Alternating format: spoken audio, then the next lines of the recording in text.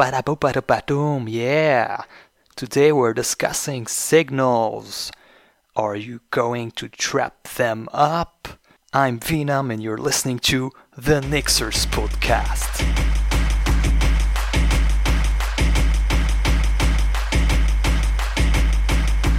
So let's go over some history. Alright, history, because everything starts with history. Signals have been there since the very first version of Unix.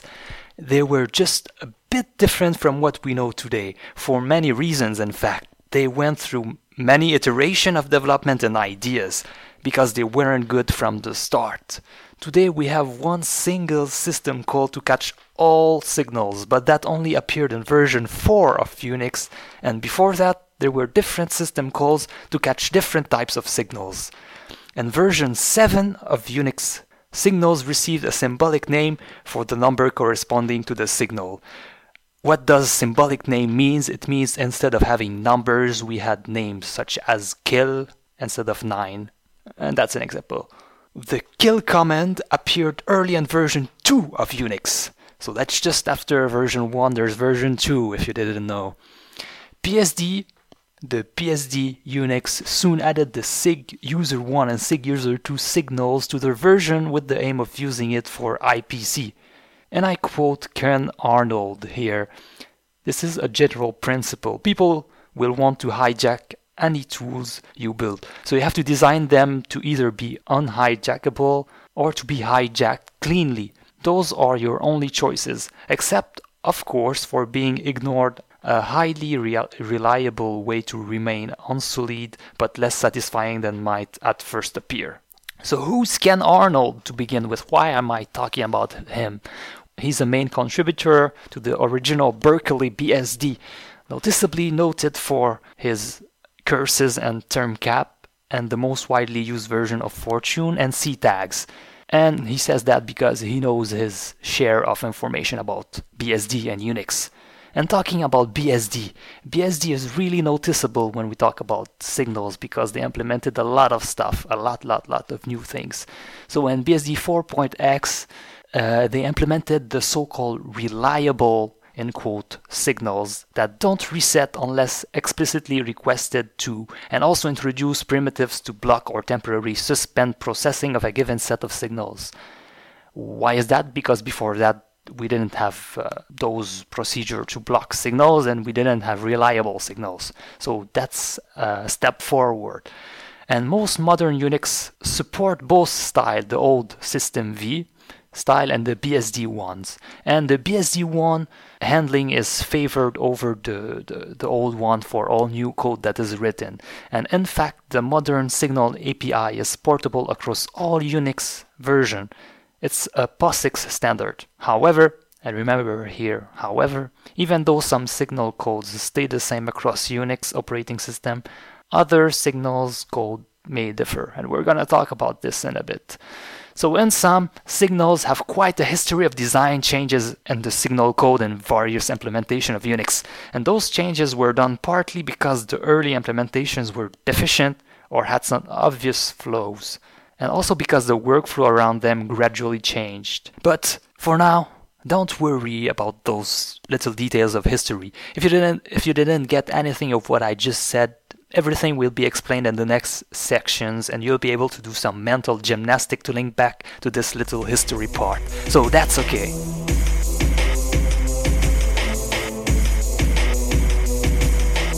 So what are signals? A signal is an asynchronous message or event that interrupts a running process. Okay, that's a nice definition. Well, they are intrinsically defined by their effect. So just by saying a definition, you won't understand what they really are. You need to know what they do. It means that it's part of its own definition. Signals are software interrupts, just like hardware interrupts.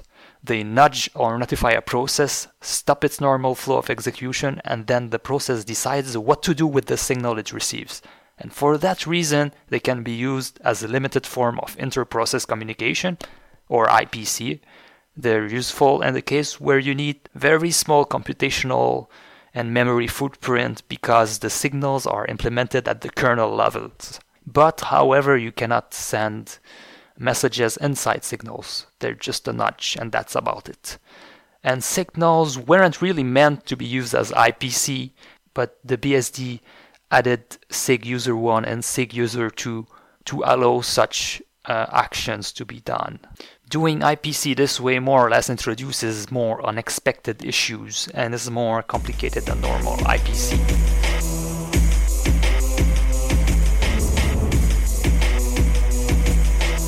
As we've said, signals are comparable to hardware interrupts, which are nudges the hardware push when it wants to tell the CPU something.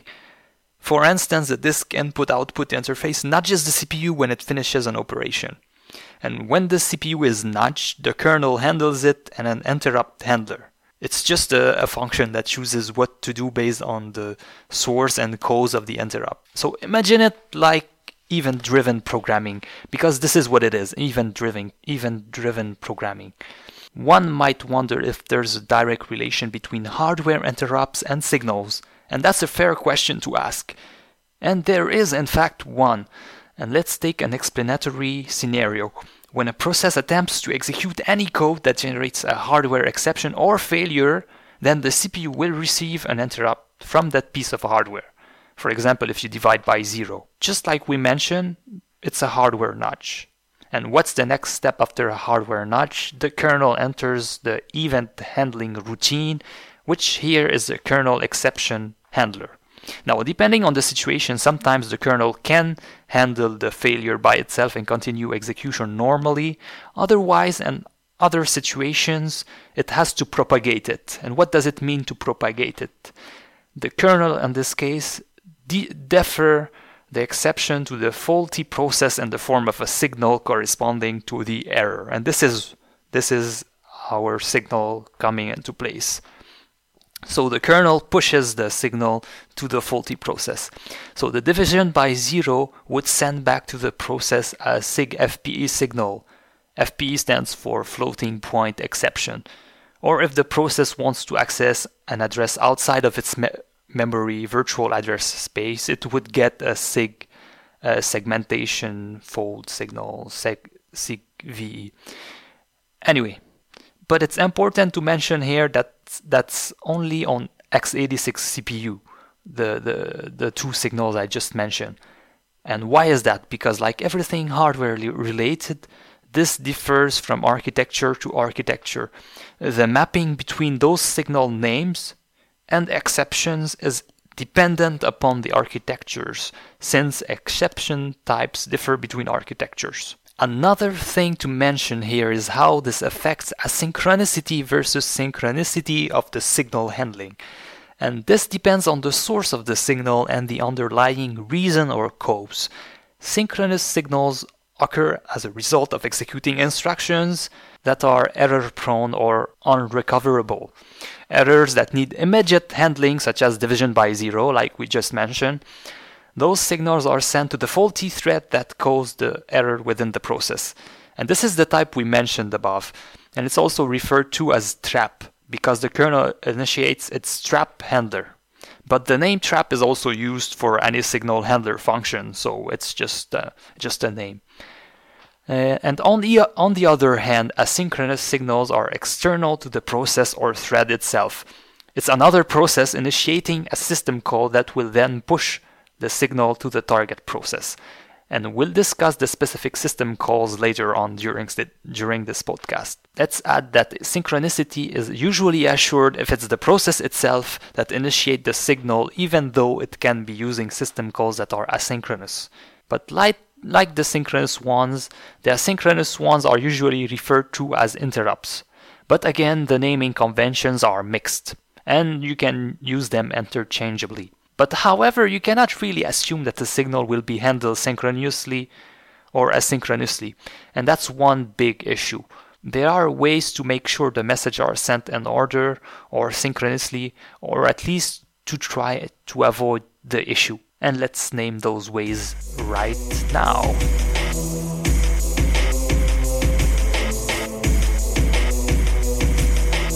So let's go over the ways that you can avoid the problems with synchronicity, or at least try to avoid them. So first of all, you can try to suspend execution until a signal is received by using those two system calls, pause and sig suspend. So they will temporarily change the signal mask, blocking signals, and then they will suspend execution until a signal is cut. Or you can try to synchronously catch signal by avoiding using signal handlers and instead block execution until a signal is delivered using sig wait info, sig timed wait, and sig wait suspend. Or you can use something that is Linux specific called signal FD. And this gives you a file descriptor where you read from that file descriptor, and that file descriptor will change and tell you if there are new signals coming into the process, so you don't have to be interrupted at any time. And last but not least, you can modify the signal mask, and that is to modify the status of a signal. You can change the status between being blocked, pending, or delivered. And when a signal is blocked, it won't be delivered until it's unblocked. It'll stay in pending mode in a kernel queue. So the kernel has a queue with a bunch of signals for a certain process, and when those signals are unblocked, they will get delivered. And this mask is specific to the thread, and there are system calls to manipulate them. So you can manipulate those masks however you want. But that poses the problem of a signal directed at a process and not a thread. The kernel will still send that signal to the process to an arbitrary thread that doesn't have it blocked. So for example, if you block it in one specific thread and you have the other thread that accepts it, then it will send it to those other threads. And you can then unblock the handlers on demand and process the signals. Anyway, a nota bene here.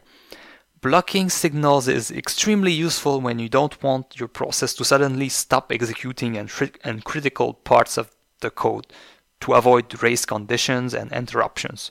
So we'll come back to this idea when discussing atomic instructions.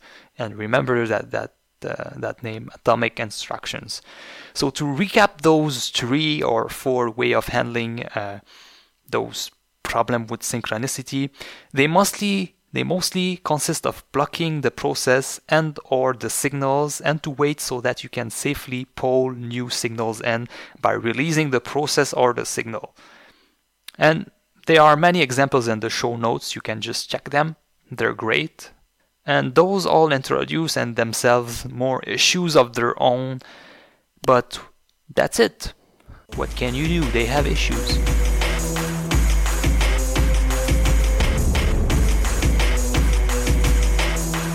Signals can come from many sources. What can be and is signal exactly? It could be something executing the system code that transmits a signal to a process.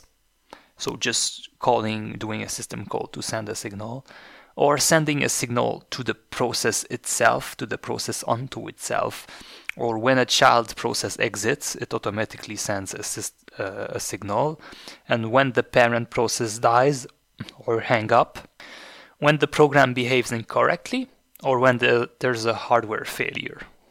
And each of those should have a unique signal name, at least to categorize them. Those abbreviated signal names begin with SIG, and they have this SIG prepended. So for instance, you have SIGINT, the signal interrupt, that is sent when a user hits Ctrl-C on the shell when a program is executing.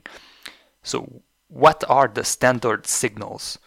You can specify a signal by its number or by its name. The POSIX specify many signal names that are common between Unix operating systems. However, the numbers aren't all portable. They might differ from one Unix-like operating system to another. So there are some that are portable across them, and their numbers are static, and there are some that their number aren't static. So the ones with the number that are static are the following. There are not that many. There's SIGHOP, which is number 1, and it's used for line hang up, like when the terminal stops.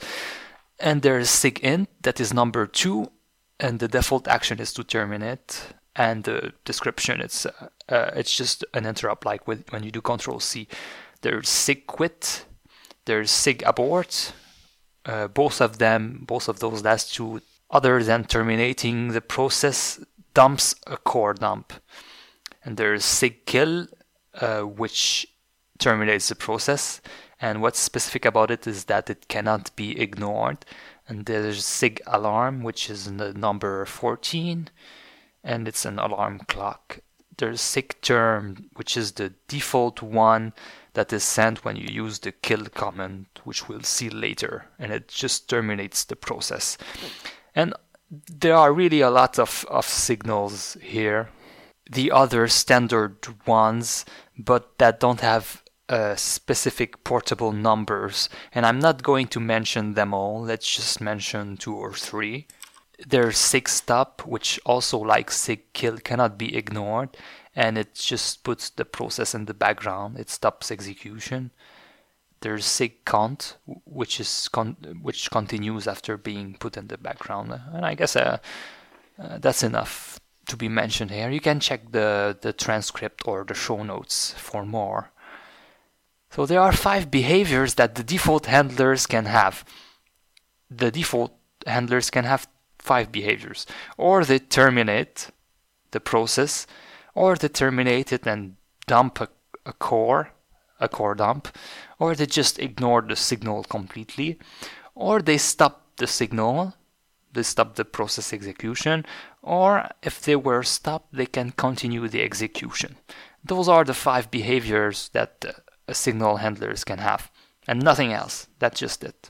And you can find more list of signals with their description in the show notes. Again, I'm repeating it. I'm not going to mention them all. There's a huge list, and they differ from one OS to one OS. And if you want to see the portable numbers, just check the show notes. Now, I just said that there are only 5 behaviors that the default handlers can have, but you can have custom ones.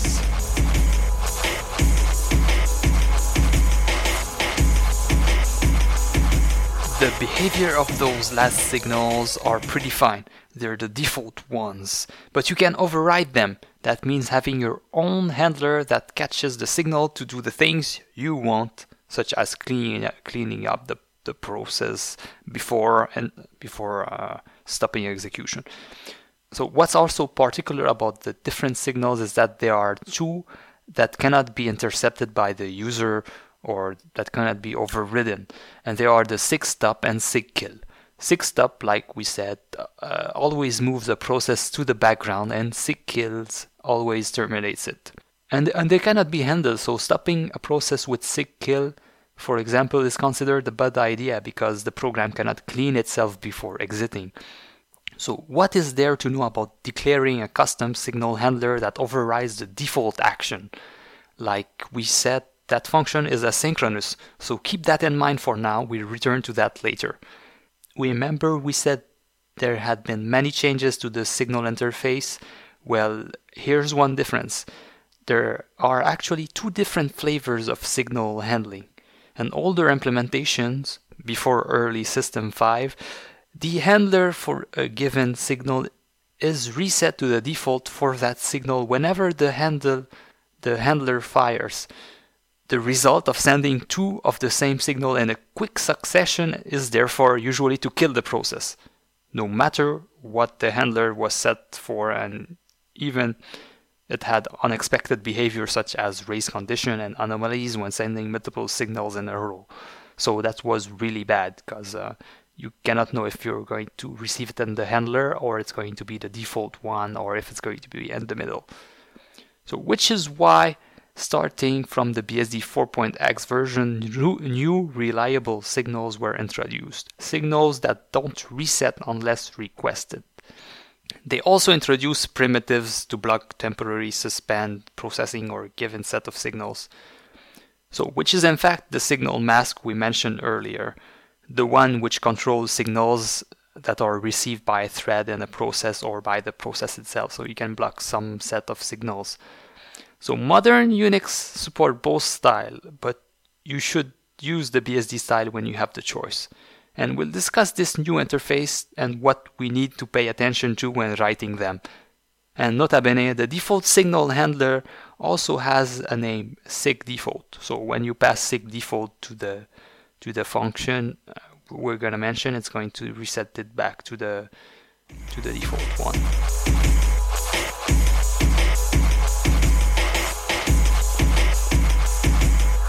The old system call, the one that is deprecated now, is the signal function. The new one, the one we care about, is the sig action system call. And to catch a signal, you have to register this signal handling function to the kernel. So you pass to the argument of sig action, first of all, the sig number, the signal number, and then you pass actually a pointer to a sig action structure, which in itself contain a signal mask and a pointer to the function handler of the signal. So you specify a signal number to be caught and a structure sig action with the information related, like the mask and the handler function. And in comparison with the older version of the signal handler, this one is more complex. The old one only took as argument the signal number and the pointer to the handler function. So it was only 2 arguments and simple ones.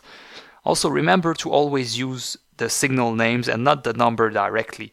As we've said before, only certain numbers are portable across different Unix-like operating systems. So even though the argument is of type int, you need to pass the name because it's defined somewhere in a header file. So now, what is there that is special inside this function? Apart from knowing that the handler are asynchronous and that sig kill and sig stop cannot be cut, what's next? When you override signals, you should consider the rule of least surprise. They are conventional signal names and they are expected to act like their name says. Otherwise, the behavior you are sugar-coating over it will confuse the users of your program. For instance, sig HUP, sig hop, a signal originally sent to a program on the serial line drop, like when the connection is interrupted, is often used to reinitialize daemons or reload the configuration files. So it's conventional to implement that signal handler this way. It is the existing model.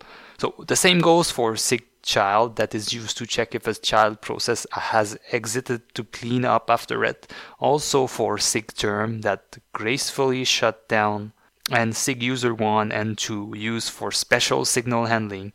And if you receive a hardware error, you can clean up and then create a dump by calling back the default signal handler that creates a dump, such as abort. Also, about sleep and alarm. Alarm arranges for a sig alarm signal to be delivered to the calling process in seconds. But that's not always the case. However, you can't assume things. So go back to the rule of least surprise. Moreover, don't forget to document the later, to document anything that you override, because no one can assume the things that will happen when they are triggered, those signals.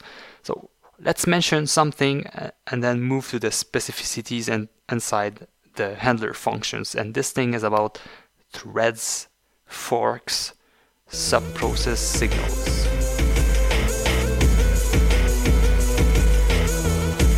How should threads behave when they receive signals? What if a process receives a signal, to which thread is it sent? They have the same PID, so what? We already mentioned that every thread has its own signal mask, but what about the rest? What about everything else regarding signals? The signal disposition, that is how signals are handled, is the same within the same process, and it cannot be unique among threads. So the signal handlers are shared. Okay, what about children processes? They inherit the handlers and mask of their parents only if they are created with fork, and not with exec. With the exec family of system calls, the handler are all set to the default. And also, a new child always starts with an empty signal queue. But to which thread is the signal sent? We didn't answer that question. When there are many threads in a process and you send a signal to this process and not to the thread. The signal isn't multiplied, it's not sent to many threads. So you can't assume that it's going to be sent to all the threads. Don't assume that, it's wrong. only one single signal is sent. So to which signal is it sent? Let's start with synchronous signals, the one we mentioned in the first section, the ones that happen when a hardware error is encountered, for example. They are sent to the thread that initiated that error.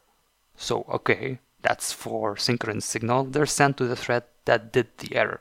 For asynchronous signals, there's really no order. They are simply sent to the first thread found that isn't blocking the signal. It's more or less arbitrary. But in fact, it's sent to the first thread that isn't blocking in the PID hash stored by the kernel.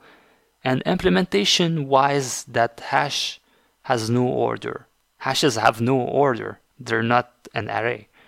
However, there's a pthread sigmask function that can be used exactly like sigprogmask to manage the mask and control what goes where. So you can block all the signals on other threads and only allow them in certain threads.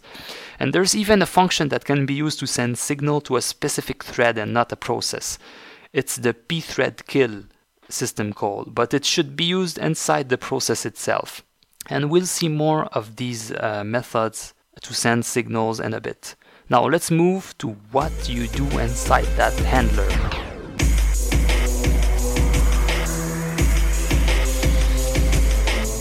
The key idea is that everything can be suspended at any moment when a signal is received, and thus for maximum portability a signal handler should only do a minimal amount of actions.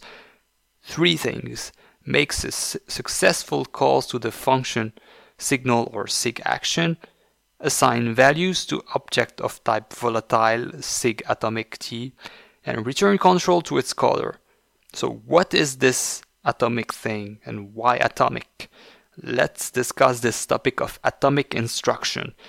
So this sig atomic t type is the only type that is guaranteed to be automatically read and written in signal handlers. Its size is undefined, but it's an integer type, so it's an integer, it's a number. It's the only safe type in the handler. Anything else that is non-atomic cannot be used with certainty. You also need that volatile keyword because otherwise compiler optimizations might mess up what happens inside the handler. However, some consider volatile harmful and not necessary because you might consider atomic to be something else. Anyway, overall, other than that, you need to pay attention to whatever you're doing inside those handlers and to when they are called. Your program can be interrupted at any time. Actually, that's not even completely true. It doesn't have to be interrupted at any time. It can only be interrupted after an atomic instruction. So again, the keyword atomic, something that cannot be divided. Not all system calls are atomic, and thus those system calls might be stopped right in the middle of what they were performing. So this is excruciatingly annoying when you were doing input-output operation, as you don't know what would happen when the process comes back if it returns from a signal handler. Will it continue the operation? Will it restart it? Will it ignore it? Or will it fail? Will it give an error? So every system or standard library function can potentially be interrupted. It's important to check the documentation to the related function you are using, and maybe they have a safe version you can use, or at least they might specify the behavior they have when they are interrupted, so you know what could go wrong. And the safe functions are also called async signal safe functions, and they are defined in POSIX actually. And you can find a list of them online. It's pretty easy. Overall, you need to avoid side effects inside the handler. And one last thing to say is that intercepting signals on the shell is done using the trap command. And actually, the trap command is just like any implementation of signal handler in any programming language. So that's just one thing to mention.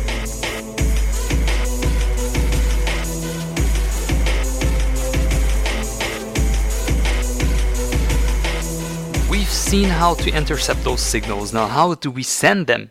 Other than self-generated errors, how can we intentionally create them? There are multiple ways.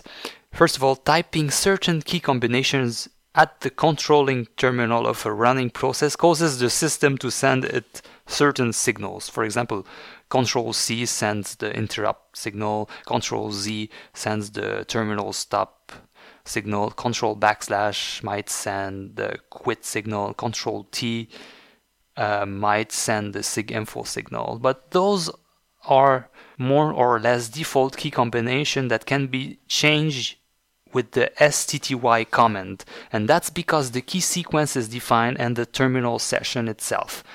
And remember we said that to propagate the signal 2 threads inside a process we use pthread kill?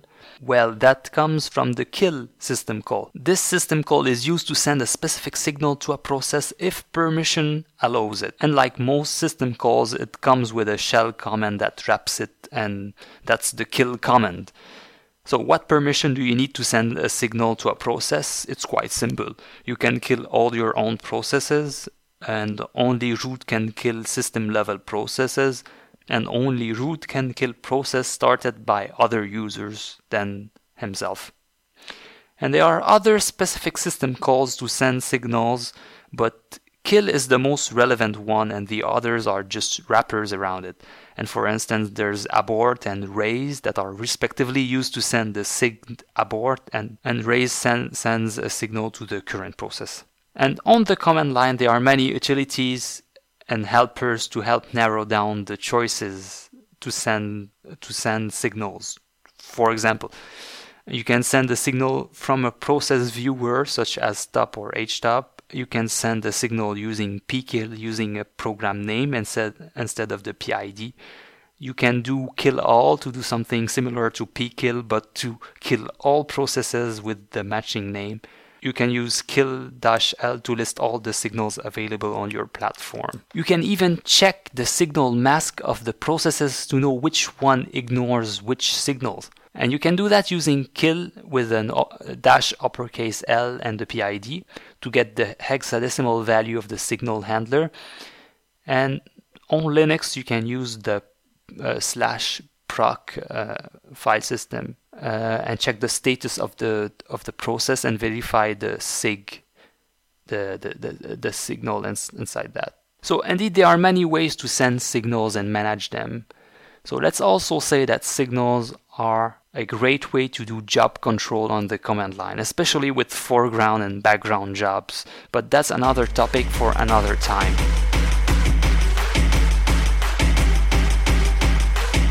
Let's move to a discussion on BSD.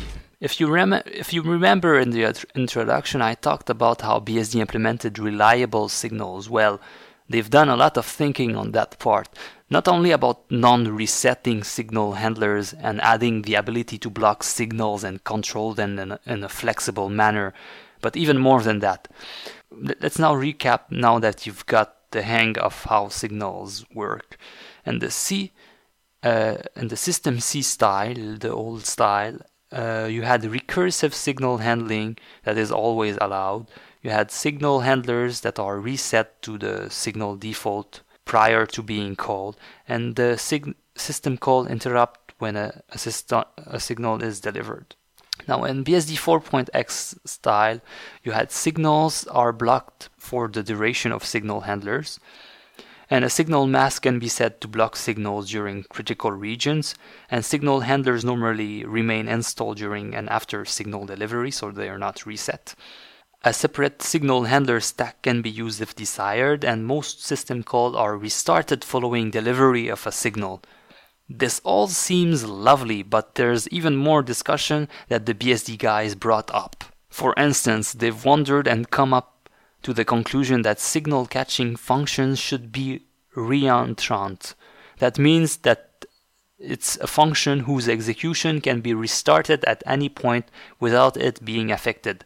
And that makes sense because signals are mostly asynchronous. They've reached even on a higher level. What about shell scripts? What if you have a shell script running and that shell script calls sequentially multiple other subscripts and in the middle you press Ctrl C on the terminal? What will happen? How will the signal propagate? Will it stop only the current command that was running at the time? Will the parent script be notified of that signal? Those are all important questions to ask. They came up with 3 keywords for those.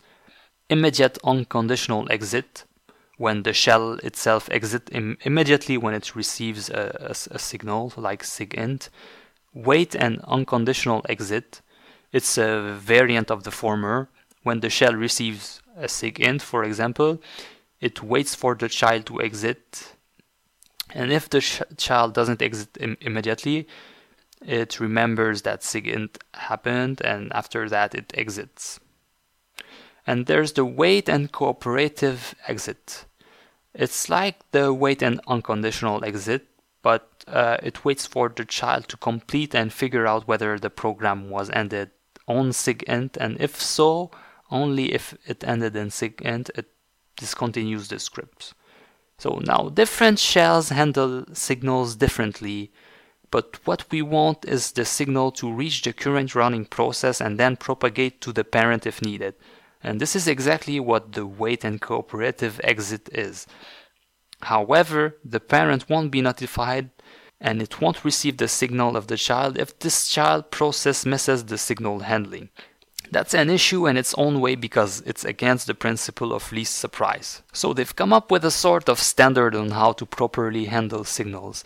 And that works somehow like a resetter of the handler inside the signal handler, but not really resetting. At the end of the handler, you should call back the default handler for the signal receive using raise. So you just recall the thing. So for example, if you created a custom handler for SIGINT, you have to send the signal to yourself that is SIGINT to the default signal handler. And that's about it. It's fancy smart from the BSD guys. Kudos.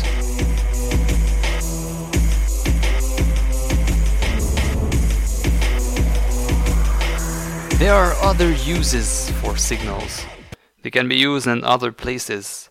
As we've said, they can be a sort of bad way to do IPC. You can also use them to watch processes, like what's happening with them, what are they receiving. And there are even real-time signals for real-time operating systems. However, they're badly implemented on a lot of Unix-like operating systems, probably because they're only really implemented in real-time operating systems only, and that's their only usage. So let's conclude on that. Signals are tough, they're not trivial. And I assume they would be an easier topic to treat than what they really turn out to be. However, I'm impressed by how ingrained they are in the Unix history and how the BSD guys have added to them. Overall, they're pretty nifty but horrendous to handle properly, so beware of that. And don't worry, with a bit of trial and errors, your signal handlers should work fine. Plus, you've now got the hang of how they work deep down, so you can debug them. Anyway.